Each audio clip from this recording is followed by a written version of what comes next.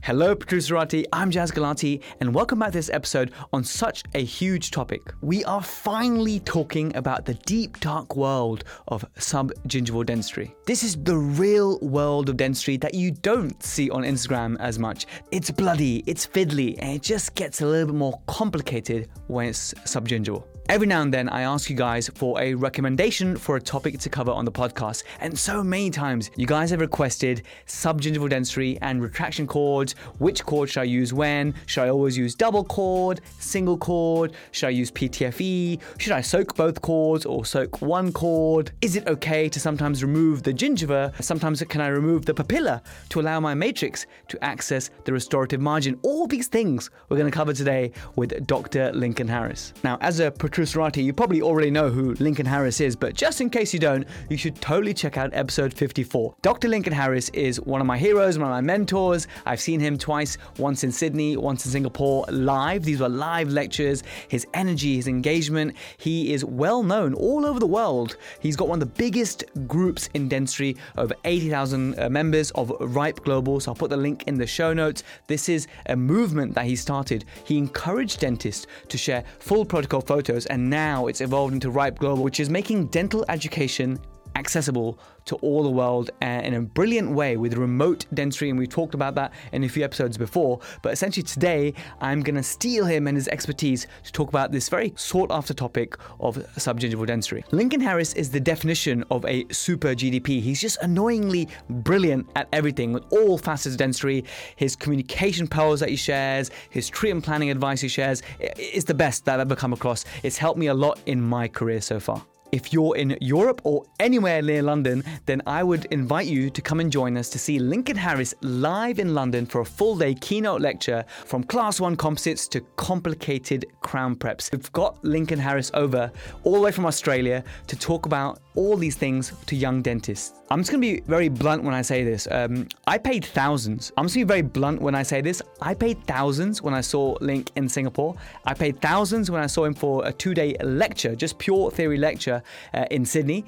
And I got every penny's worth. I made tenfold back just from his communication gems alone. And Lincoln is now coming from Australia to Europe, to London, to lecture specifically for young dentists because he wants to give back. This lecture is going to be a bargain because what he wants to do is make dentistry accessible, just like he's doing with RIPE Global. So if you're in London on 1st of October, that's a Saturday, 1st of October at the Guy's Hospital campus, then do join us for this live event. It's very rare that he's in England lecturing, by the way. It's a must-see lecture. He's a very engaging lecturer. He's a brilliant educator. His energy is brilliant. So if you haven't ever seen Lincoln Harris before, you should come and join us. The event's called De-Stress Dental, and the URL for it is destress.dental. So if you check out destress.dental in your browser, check out the date, and if it all works for you, come along, see Lincoln Harris. It's going to be a sold-out event, and we're excited to host Lincoln Harris. The early bird rate expires on the 14th of September, and it's just £149 if you're more than 5 years qualified. If you're less than 5 years qualified, it's £99.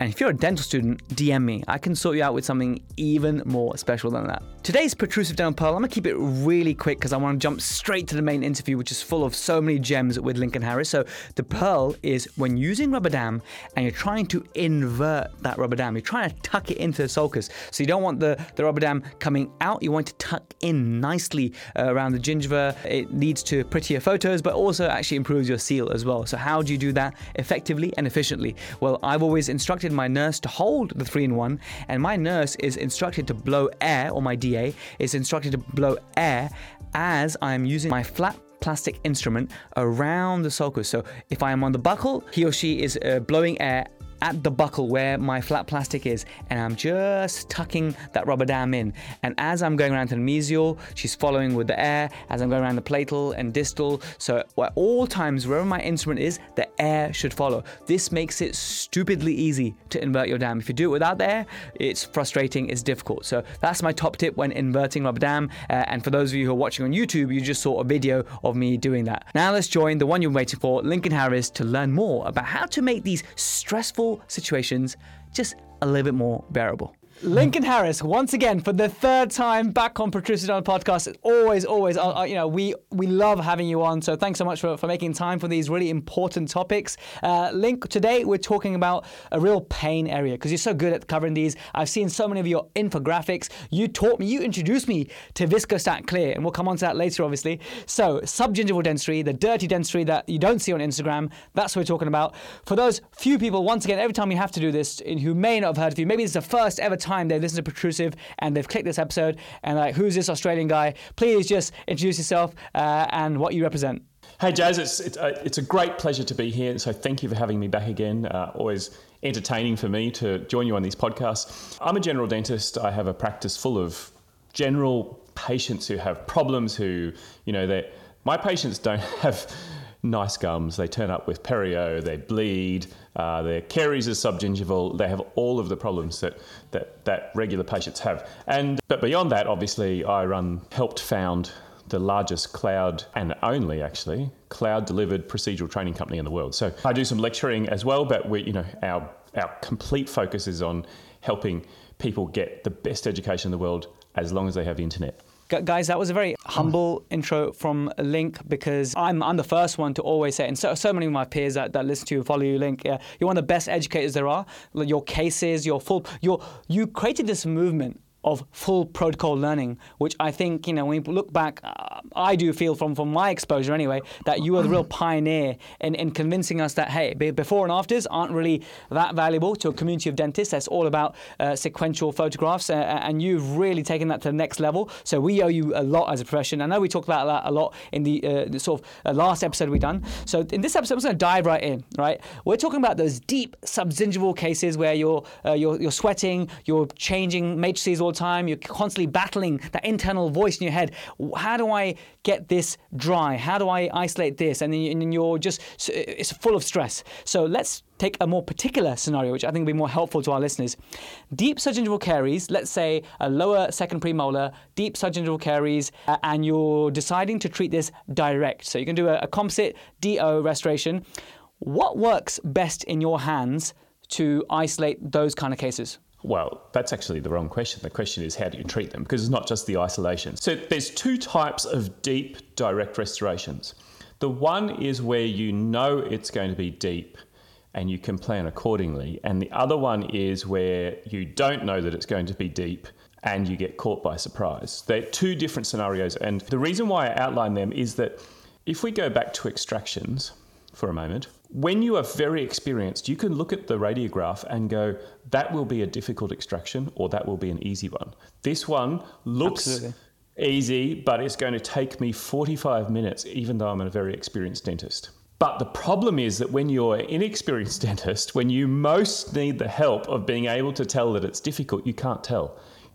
When I was, for the first however many years of my practice, maybe 10, I would just get caught by surprise because I couldn't tell the difference. So if we go back to the deep restoration, once you have all of the skills to deal with this in a cool, calm and collected way, probably you're not going to get caught by surprise.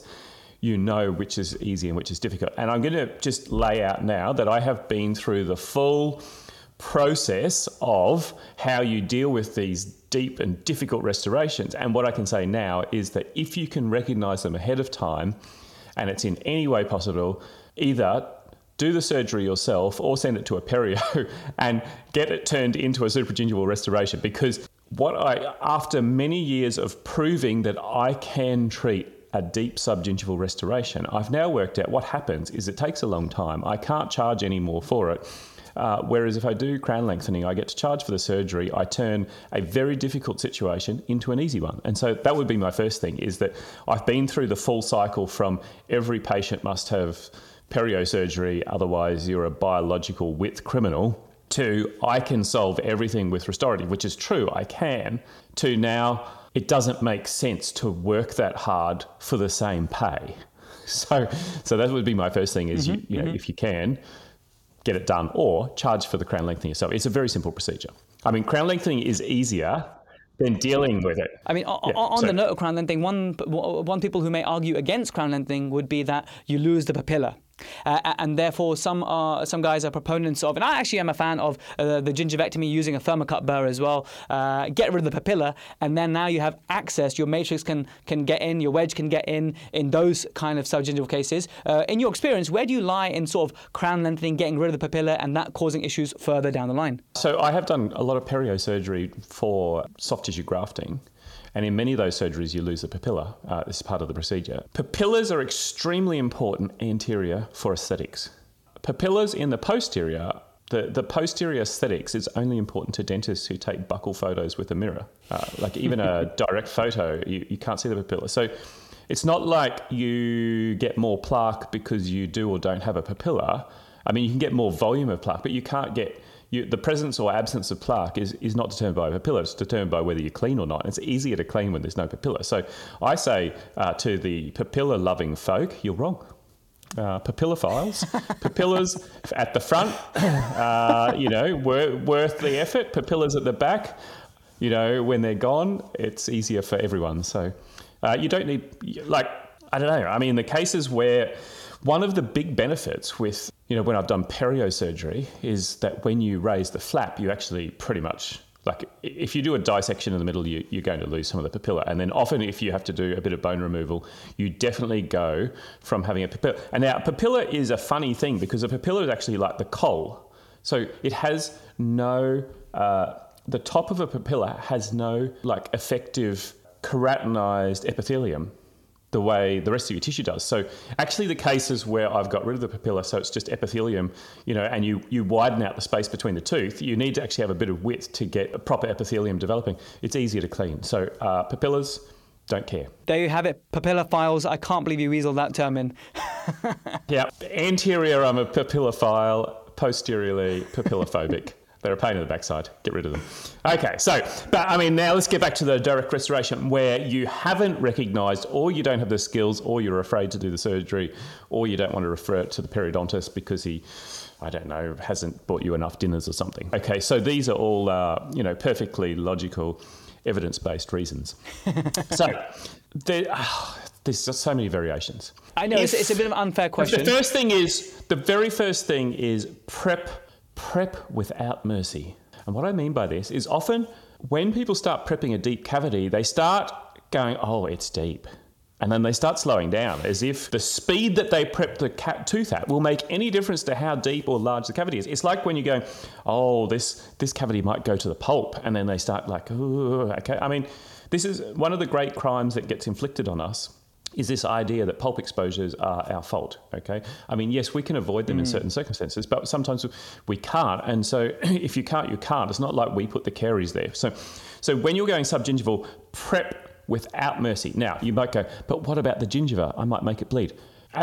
Pretend there is no gingiva when you are prepping the caries. What about the bone? Pretend there is no bone. You must get the caries out. And so just do whatever. Now, once you have the caries out, and so this prep without mercy thing, because people are often going, oh, I'm trying not to hit the gum because I'll make it bleed. You can stop the bleeding. Just prep the tooth. In fact, prep the gingiva as well. That's often better. So then you've got to make a decision. And at that point is where it starts to be many options. So now you use a thermocut burr. For people who don't have a thermocut burr, you can use any fine burr. I use either my flame tungsten carbide polishing burr, which is for removing the overhang on anterior composites. So use that, turn the water. It's like a 24-bladed tungsten carbide finishing burr. So I use that. I turn the water off. It's very hard to cut tooth with it. Like you literally have to sit on the tooth for ages. And so, but the more important thing when you're cutting tissue is that if you use a coarse diamond, it does so much trauma to the tissue, you can't stop the bleeding. And so to stop the bleeding, you have to use some sort of fine burr that cuts the tissue, with a cauterizing effect almost. Yeah. Well, no, it doesn't need to be cauterizing. It needs to not be traumatic. And if you use a coarse diamond, it's putting all these little tiny lacerations through the tissue, and so to stop it bleeding is more difficult. I also use the standard superfine diamond that I use for finishing my crown preps. That's also a great burr for cutting the tissue. And so if you finish and you look at it and there's just a mess, then I will cut the tissue away with a gingivectomy. If it's not too much of a mess, then, sometimes I will, that's one step is you go, bam, you cut all the tissue away, you pack some cotton wool soaked in Viscostat Clear in there, and you leave it for a few minutes, and if you wait 5 minutes, it'll have stopped bleeding. You have to pack that cotton wool in. It'll go black, but it'll stop bleeding, absolutely. Yeah, mostly it goes black. Not always, but mostly. And it's just the clotting blood. Are you enjoying the Protrusive Dental Podcast? Well, allow me to deliver you even more value. You can now download the iOS or Play Store app for free. Just search Protrusive on your app platform. Now, if you're a true Protruserati and you want to support the podcast, you want to claim CPD for all the listening and watching that you do, you want to get access to exclusive clinical walkthrough videos to make dentistry tangible, as well as a premium newsletter, access to the Protrusive Vault, and the ability to download all the clinical videos and podcast videos so you can view them offline later, you can get all of that for less than $15 tax-deductible dollars per month. So what are you waiting for? Download the Protrusive app now on iOS or Android for absolutely nothing. We worked so hard on this, the Protrusive team, and I know you're just going to love it. Now back to the main episode. And then you decide from there. So often the big trick with the gingivectomy is most people don't do enough. That's number one, because they're afraid. The difficulty with almost anything is like base jumping. If you're going to base jump, you have to jump with commitment. Otherwise, you're going to hit the cliff just below where you jumped off and you will die. And so dentistry is the same, that if you don't commit to the procedure fully, then it won't work. So people go, oh, well, I tried the gingivectomy and I still couldn't get the wedge in. And that's because they didn't commit. So, and often you actually have to take that gingivectomy right out to the buccal and to the palatal, because they have these big high bits of tissue that sit there and you won't be able to place a wedge or a rubber dam. So that's one option. And then you decide, will I be able to place a wedge and a matrix? Now, the second big trick, besides cut the tissue. Now, I will say, and this is a misconception, if you cut the tissue, it is easier to stop bleeding than if you don't. So if you have inflamed gingiva, and you don't cut it, it just bleeds and it bleeds because the surface of the tissue is inflamed, and so all the blood vessels are very ready for inflammation. So if you poke a cord into the papilla that is inflamed, it will bleed and bleed and bleed, and it's very difficult to stop.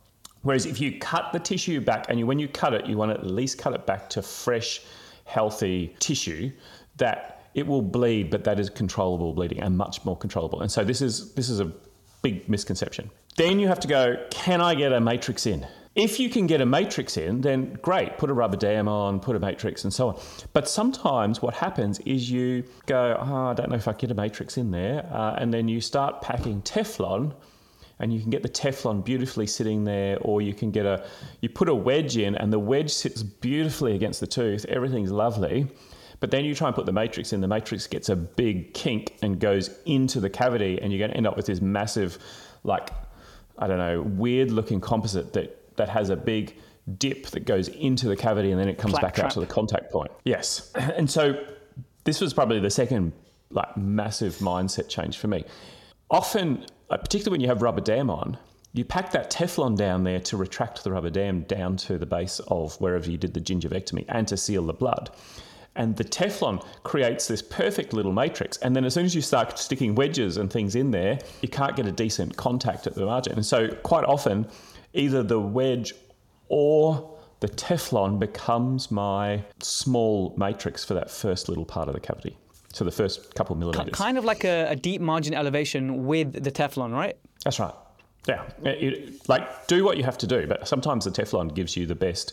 You pack it down there, and the flat plastic instrument I'm using to pack it is kind of smoothing that inside edge, and then it pushes down, and then the rubber dam pops it back against the tooth. So the other option is sometimes you have the rubber dam on and everything's lovely, and then the moment you put a cord or a wedge or a matrix, then everything goes terrible. And so in cases like that, I actually use no matrix at all for that first little bit. So you do your bonding, and then I will use flowable and basically just freehand build up 2 millimeters or so of flowable. Now, this is where you start wishing you'd done surgery, because then you have to cut the webbing of the rubber dam and smooth that first bit of margin elevation, because you haven't used any matrix at all. So you have to use some sort of polishing burr that you can fit down in that area to smooth it against the tooth so that you get rid of the overhang because you haven't used a margin, and then you have to reapply the rubber dam and put a wedge in and so on. So there is no way to do this that is easy. So I think that the number one realization is if it's a deep margin, you are not going to do it in 20 minutes like everything else unless you're going to do a terrible job. It's going to take a while, and don't panic. Just do each step one by one, slowly and calmly. Once you have a matrix and a wedge in, then the rest is easy. Like 90% of the difficulty is getting to the matrix and wedge with no blood and no exudate. So, that's... I think the key lesson you shared there, and you did it a couple of ways there, is be purposeful. Be purposeful in your preparation. Be purposeful in your gingiva removal. Whatever you're doing, do it purposefully. I think that's a key lesson to re-emphasize there. Yeah, look, depth of the cavity won't change if you prep slowly. So just prep fast. And if it's subgingival, it's subgingival. You're going to cut up the tissue. And then if you are going to cut the tissue, cut it away. And you go, but it will hurt. And you go, yes, it will hurt. I used to see... But it doesn't hurt you. It doesn't. I feel nothing. Okay. And I know that sounds like a joke, but what I realised, and actually the big breakthrough for me was... We worry because we get beat up about being dentists, okay? We're all so insecure about being dentists because we get told that we charge too much and we cause pain and we're awful people, okay? And we get smashed with this. And so we're super trying so hard and so desperately, oh no, we don't charge too much and we're lovely people. No, really, and we don't cause you any pain. And so the big breakthrough for me in dentistry was when I realised I am a surgeon, I cause pain. Just accept it. I don't cause pain when I do the treatment, but afterwards, yes, I'm going to.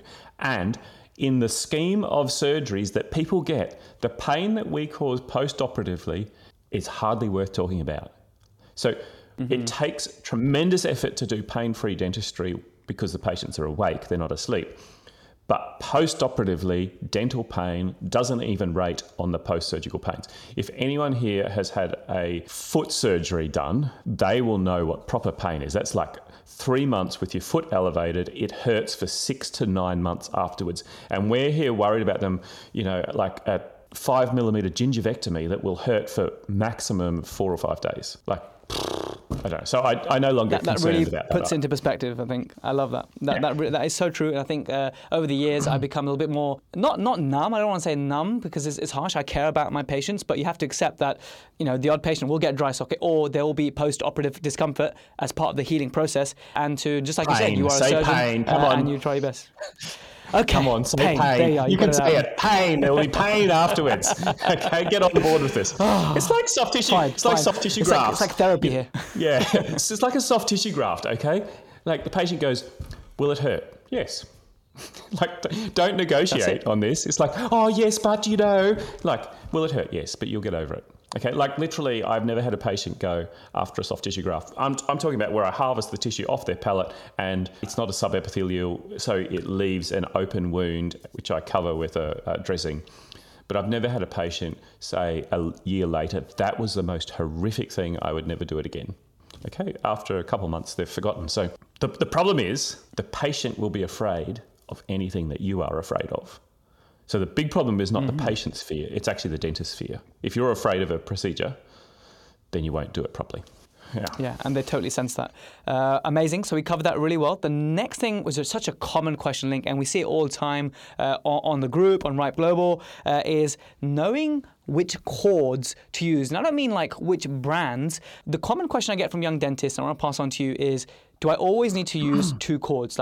So you're doing a crown preparation or bridge preparation, and so that decision-making process into, okay, when to cord, when not to cord, and then if you are cording, do you always have to use 2? And then do you always remove the last one that you put in, or is it okay to keep them in? Let's talk about the sequencing and the troubleshooting and decision-making when it comes to cords. I think that'll be extremely valuable. So it would depend on are you taking a silicone impression or scanning, because they're different. So that's the first thing. Let's go with both. Let's talk with IMPs first and then scan. Let's start with impression because most people will still do that, but within a year or two, most people will be scanning. And once you go scanning, you never go back.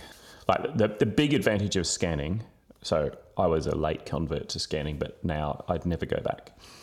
There's two big advantages. The occlusal records with scanning are far superior than anything you can do with bite registration.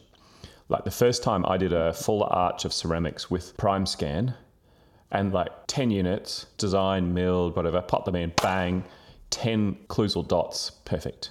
I've never had that from a lab ever in my entire life. It always takes adjustment or a secondary bite record. And then the second one is you can tell if your scan is bad while you're doing it. Whereas an impression, you have to wait 3.5 minutes, pull all the retraction cords out, and then you basically want to go outside and drown yourself. So when you find out that the distal of the second molar has a drag for the third time and you have spent 45 minutes taking impressions, the pain. Okay, so impressions.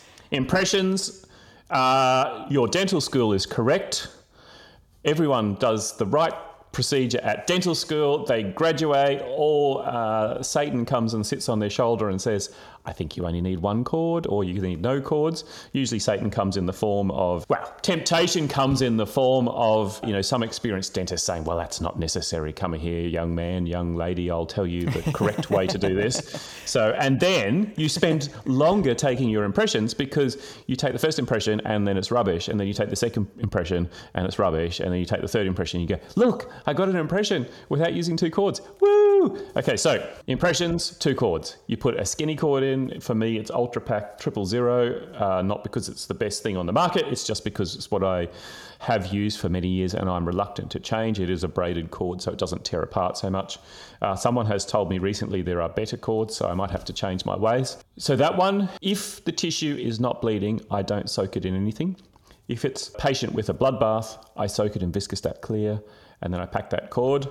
That will basically stop the bleeding and it stops the exudate, or crevicular fluid, but it doesn't give you lateral retraction.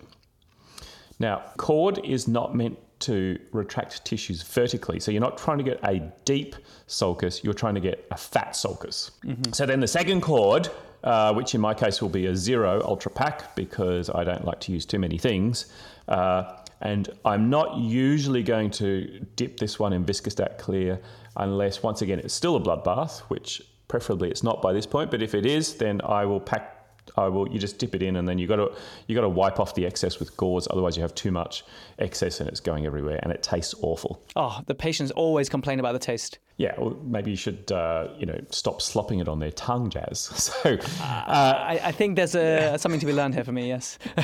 Advanced techniques. Don't slop the Viscostat Clear on the patient's tongue. I mean, yes, they do. I mean, you get those patients who like to be helpful. So you're doing a very delicate procedure. And I think, I think the best way to help you would be to get my tongue and stick it right in the middle of your bone graft and flick it all about. So certainly that is a universal patient problem. Fat cord. So when you're using the second cord, which is the fat one, you want to, first of all, for neatness and photographic excellence, always start on the same part of every tooth. So always start on the mesial of the tooth. And then you pack always to the buccal, and then you go distal, and then you go lingual or palatal, and then you go back to the mesial, and then you cut the tail. And that way, all your tails will be on the same side of every single tooth. And so when you go to remove them, if it's like 5 or 10 in a row, it's easier to grab the tails. And when you take a photo, it looks nice. Now, the secret, of course, is you have to wait 5 minutes if you want your cord to work. This is where everyone goes wrong. And when you pack that second cord, you don't want to pack it below the tissue. You're only packing it equigingival because you're using it to push the tissue laterally. You're not trying to get a deep sulcus. That's so important. I just want to add the link, actually. When I've made that mistake before of putting the 0 in too deep, what tends to happen, and I think you've demonstrated this before, again, in your cases, of how to avoid this, is that the tissues then sort of sulk in, right? It has the exact opposite effect of what you want. Collapse, that's a good word. Yeah, it collapses over the top. And if you are placing your second cord and it's really deep sulcus, you sometimes can't help that as you're packing it, the tissue collapses over the top. And you actually have to then, if you've got a long enough piece, continue around the tooth a second time or cut another piece and go around the tooth a second time and have 3 cords. But the second cord cannot have any tissue over the top, or the third cord. So there are some times where I've had to go around the tooth, 2 times. And on the distal of a lower second molar where you've got really thick tissue, or an upper second molar, sometimes you need even 3. Like you do what you have to, or you sometimes have to get a piece of cotton out of your cotton roll and stuff that in to get enough lateral retraction. So it doesn't matter how many bits of cord you do, but you must not have tissue collapsing over the top. And then you have to wait 5 minutes, because if you don't wait 5 minutes, the tissue is not retracted. So if you place the second cord and then 1 minute later pull it out, the tissue immediately collapses and you lose everything. And then if it was bleeding, it immediately starts bleeding. And why do you need 2 cords? Because when you place one, it always starts bleeding when you pull it out, unless you have, unless you're one of those dentists where every single patient has had perio surgery and soft tissue grafting and stuff. And that's just not realistic for most general dentists. And the reason that the width of the sulcus is so important is because silicon has a certain surface tension. And so if that gap between the tooth and the tissue is too narrow, the silicon actually can't flow in there. So it exceeds the viscosity is not low enough, even the light body silicon is not low enough to flow into such a tiny gap. Or if it does, it will be like this tiny fin of silicon and it will tear off as you pull the impression out. So if you have a big fat gap, that's 0.5 millimeter wide or 1 millimeter wide, the silicon will just fall in there and it won't get bubbles, and it's easy. So that's do you use an electrocautery for when the tissues start to collapse over? Do you have an electrocautery unit? Do you recommend using it as an adjunct to your cording? So if you have one and you're good at using it, then sure, use it. I don't have one. Well, I do have one. It's in storage somewhere. It's like, I don't know, I just never got in the routine because I didn't need it very often. And then when I did, I couldn't find it. So it's currently with the amalgam carriers. So real world. I mean, it's the same with lasers. Lasers are great. If you have a laser, use a laser. I don't have a laser. And when I teach, because most people don't have lasers, I don't want to teach a procedure that most people can't do. What I do know is that, and I have to reiterate, 5 minutes of waiting will seem a very long time. If you don't set a timer, you won't wait. And so if you don't wait 5 minutes, your second cord does nothing. You may as well not use it. Now, if we go to scanners, often with scanners, you don't need a 2-cord technique, but you may need to go to an even bigger cord than a 0. So with a scanner, if you have one big fat cord and you can get it down and it retracts the tissue laterally, particularly if you're only doing a small number of teeth, then that gives you a clear margin, and that's all you need. Because with a scanner, you don't need very much or almost no vertical depth to your sulcus at all. You just need a clear edge. So basically, as long as that big fat retraction cord is very slightly below, then you're going to get a good impression.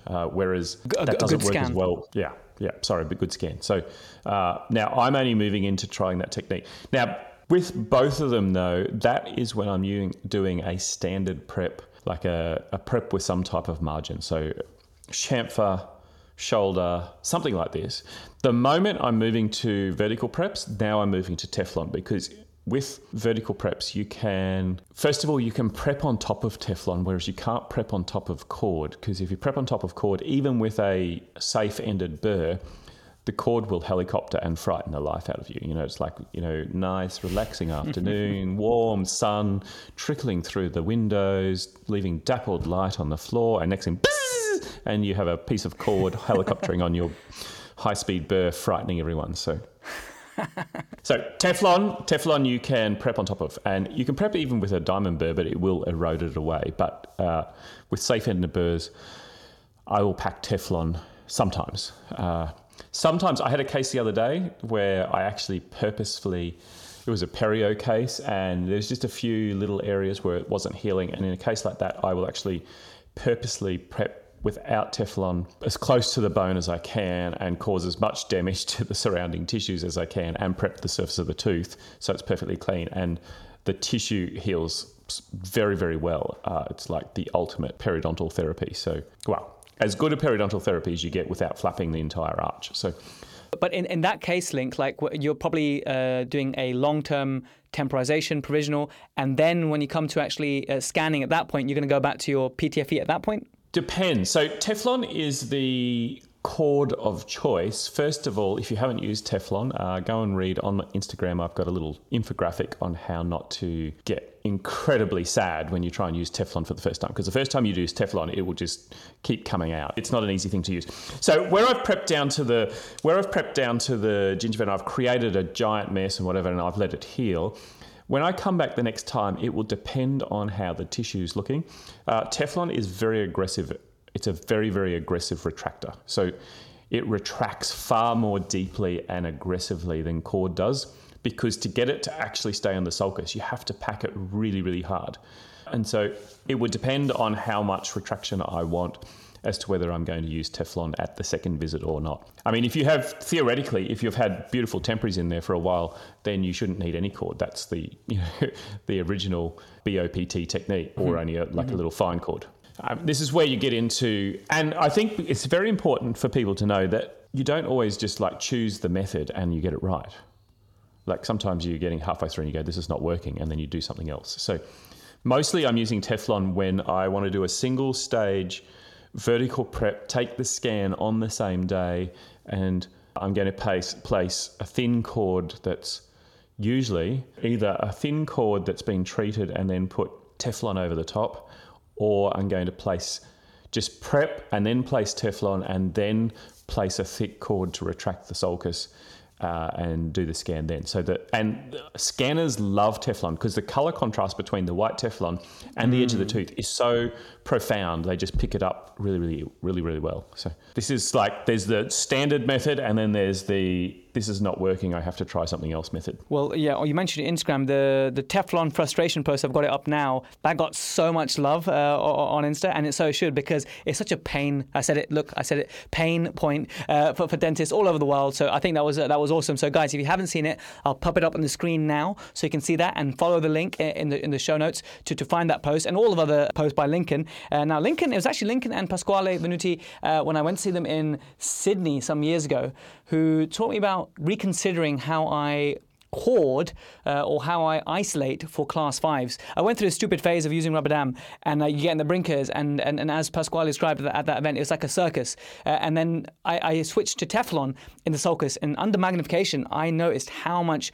drier I was able to keep my field. And so my bias for class 5s is Teflon. Now, how about you? Is that something that you're still doing, or have you changed, or have you found a different way to isolate the sulcus of class 5 restorations? There are many things in dentistry where you do them first to prove that you can, and then once you've proven that you can do them, now you're well able to choose whether it's a good idea or not. So I went through a stage of rubber damming everything.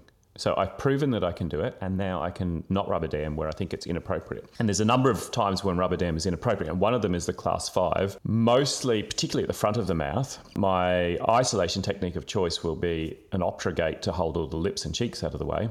And then if it's a deep class 5 in particular, I'm going to place Teflon, and then I'm going to often do a gingivectomy down to the Teflon so I can find the margin. Because often when you have a deep class 5 that's slightly subgingival, then the tissue gets inflamed and it gets even bigger still. And also that inflamed tissue, you can never stop it bleeding. So you want to place a Teflon, cut the tissue away if you need to, and then scrub with Viscostat Clear, or put some cotton on there that's soaked in Viscostat Clear and leave it. And where people have the massive stress is they panic.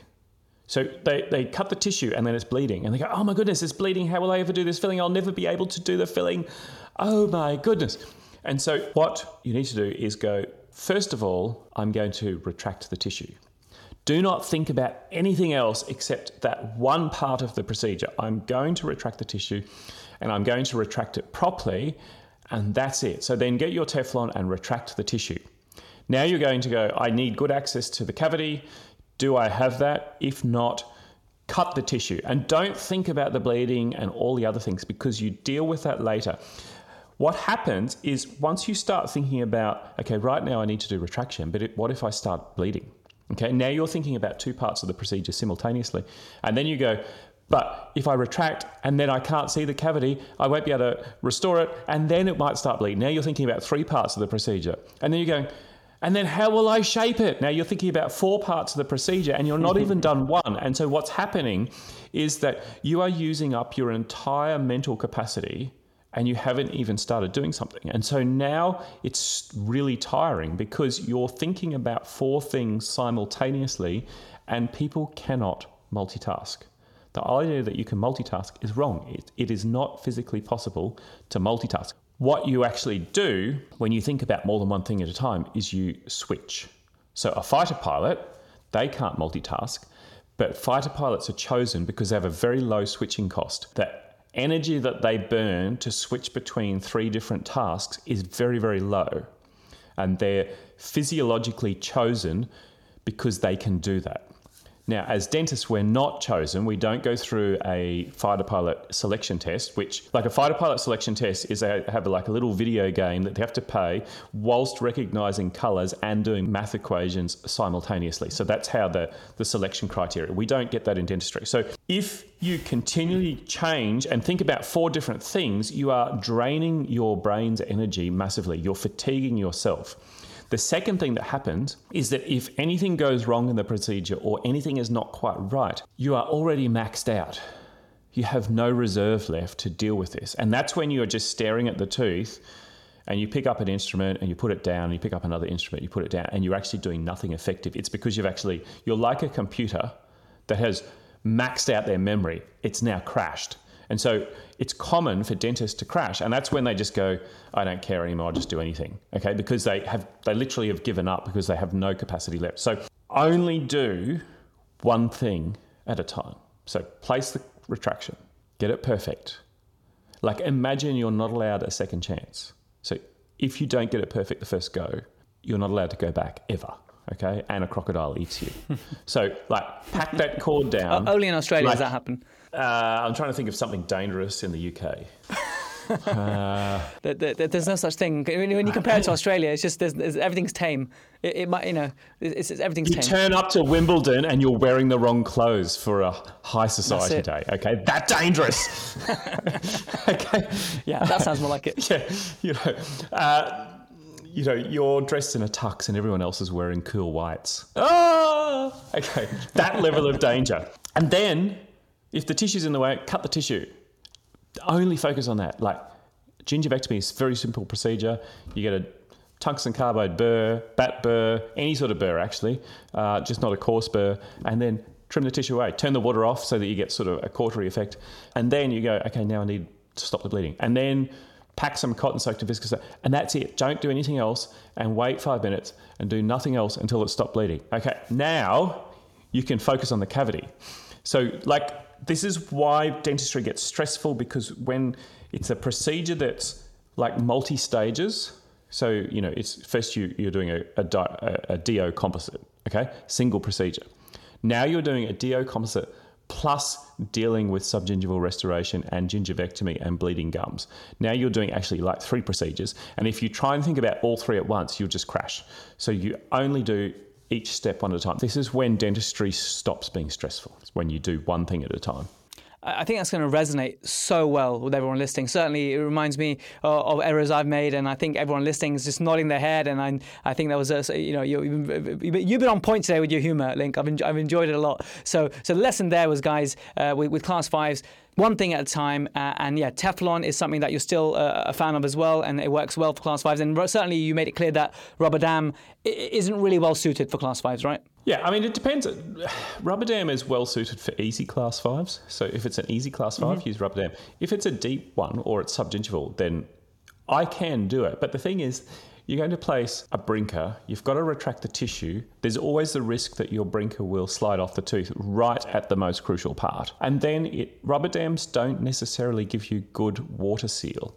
And so quite often the water is wicking up underneath the rubber dam. And so then you have to place Teflon anyway. And so at that point, it's silly. I mean, another example of this is, we have to do bonded restorations, but if you look at most deep margin elevation books in the world, the deep margin elevation bit, which is the most crucial part of the entire restoration, is done without rubber dam because it's impossible. Mm-hmm.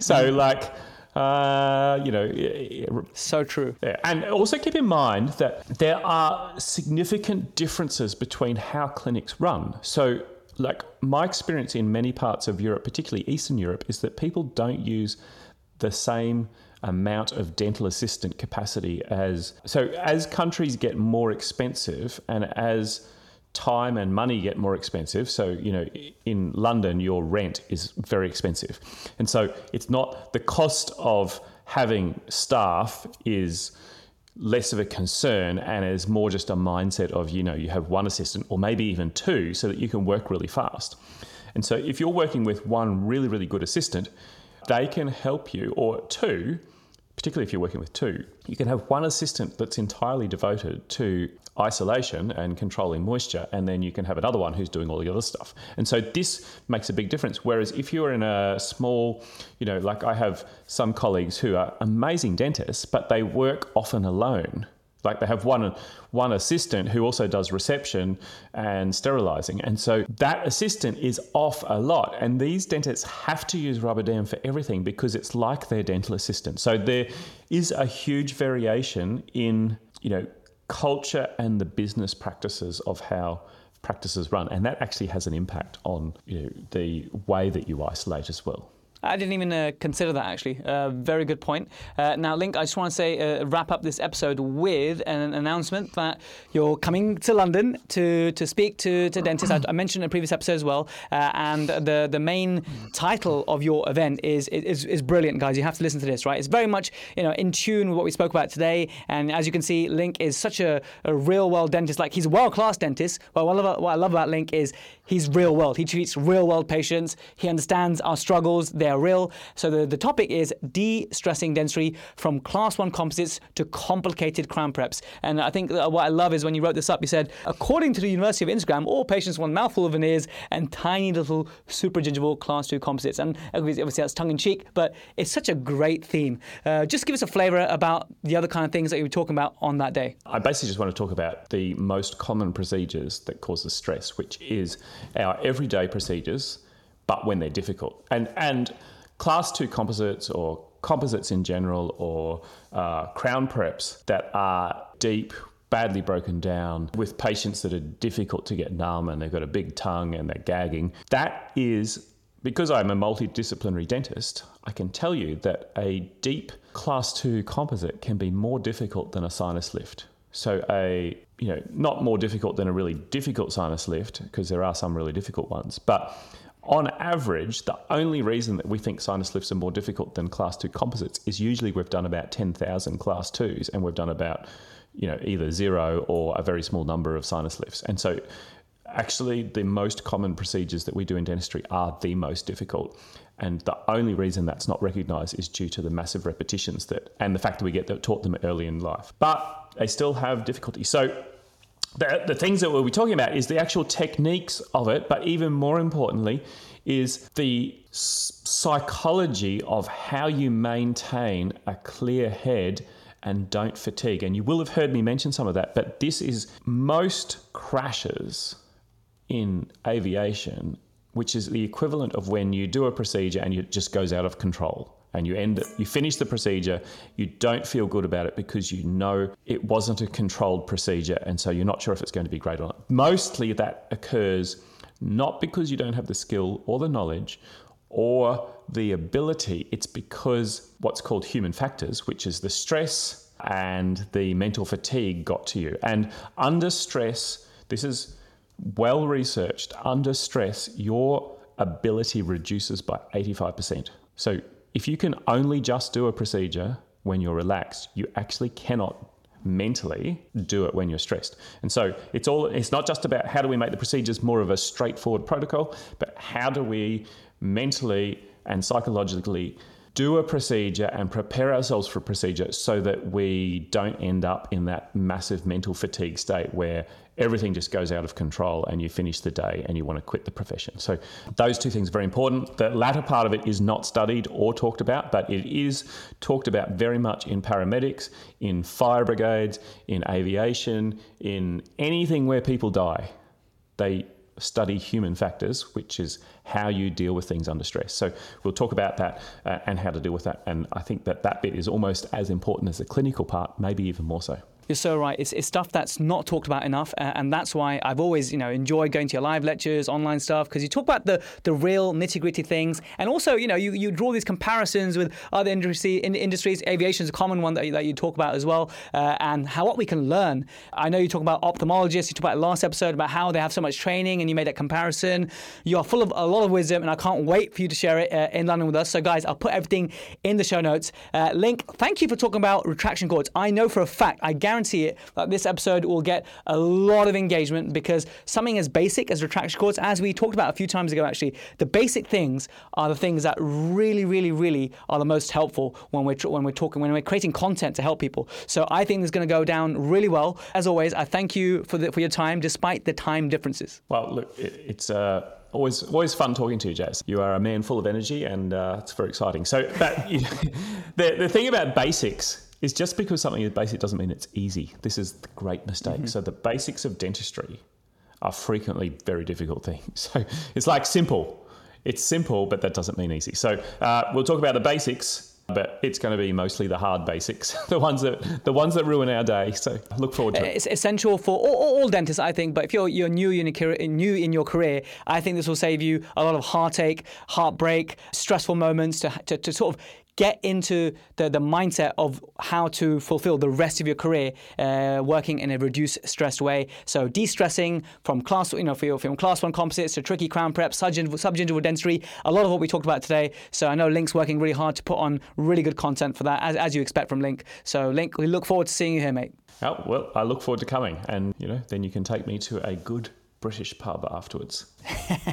Of course. Brilliant, Link. Thanks so much. Well, there we have it, guys. Lincoln Harris on subgingival dentistry. I hope you gained so much value from that. I know I did. Yet again, I'm going to go ahead and get an infographic made and a summary of this podcast, because there's so many little gems in there and I don't want you to miss anything. So I will email you that. If you're not already on my email list, go to protrusive.co.uk/emails. And once again, Lincoln is coming to London. This is a big deal, guys. All right. He doesn't often make this trip, and he's lecturing live for the full day from Class 1 composite to complicated crown preps. Come and join us Saturday, 1st of October. That's destress.dental, DESTRESS.dental. That's the URL. Book on now, and definitely do it before 14th of September to get that early bird rate. Anyway, I'll catch you in the next episode. And of course, if you haven't listened to episode 54, go back and listen to that one, because there's more of Link, and I know you would have liked that. So I'll catch you in the next one, guys, and I hope to see many of you in London on the 1st of October.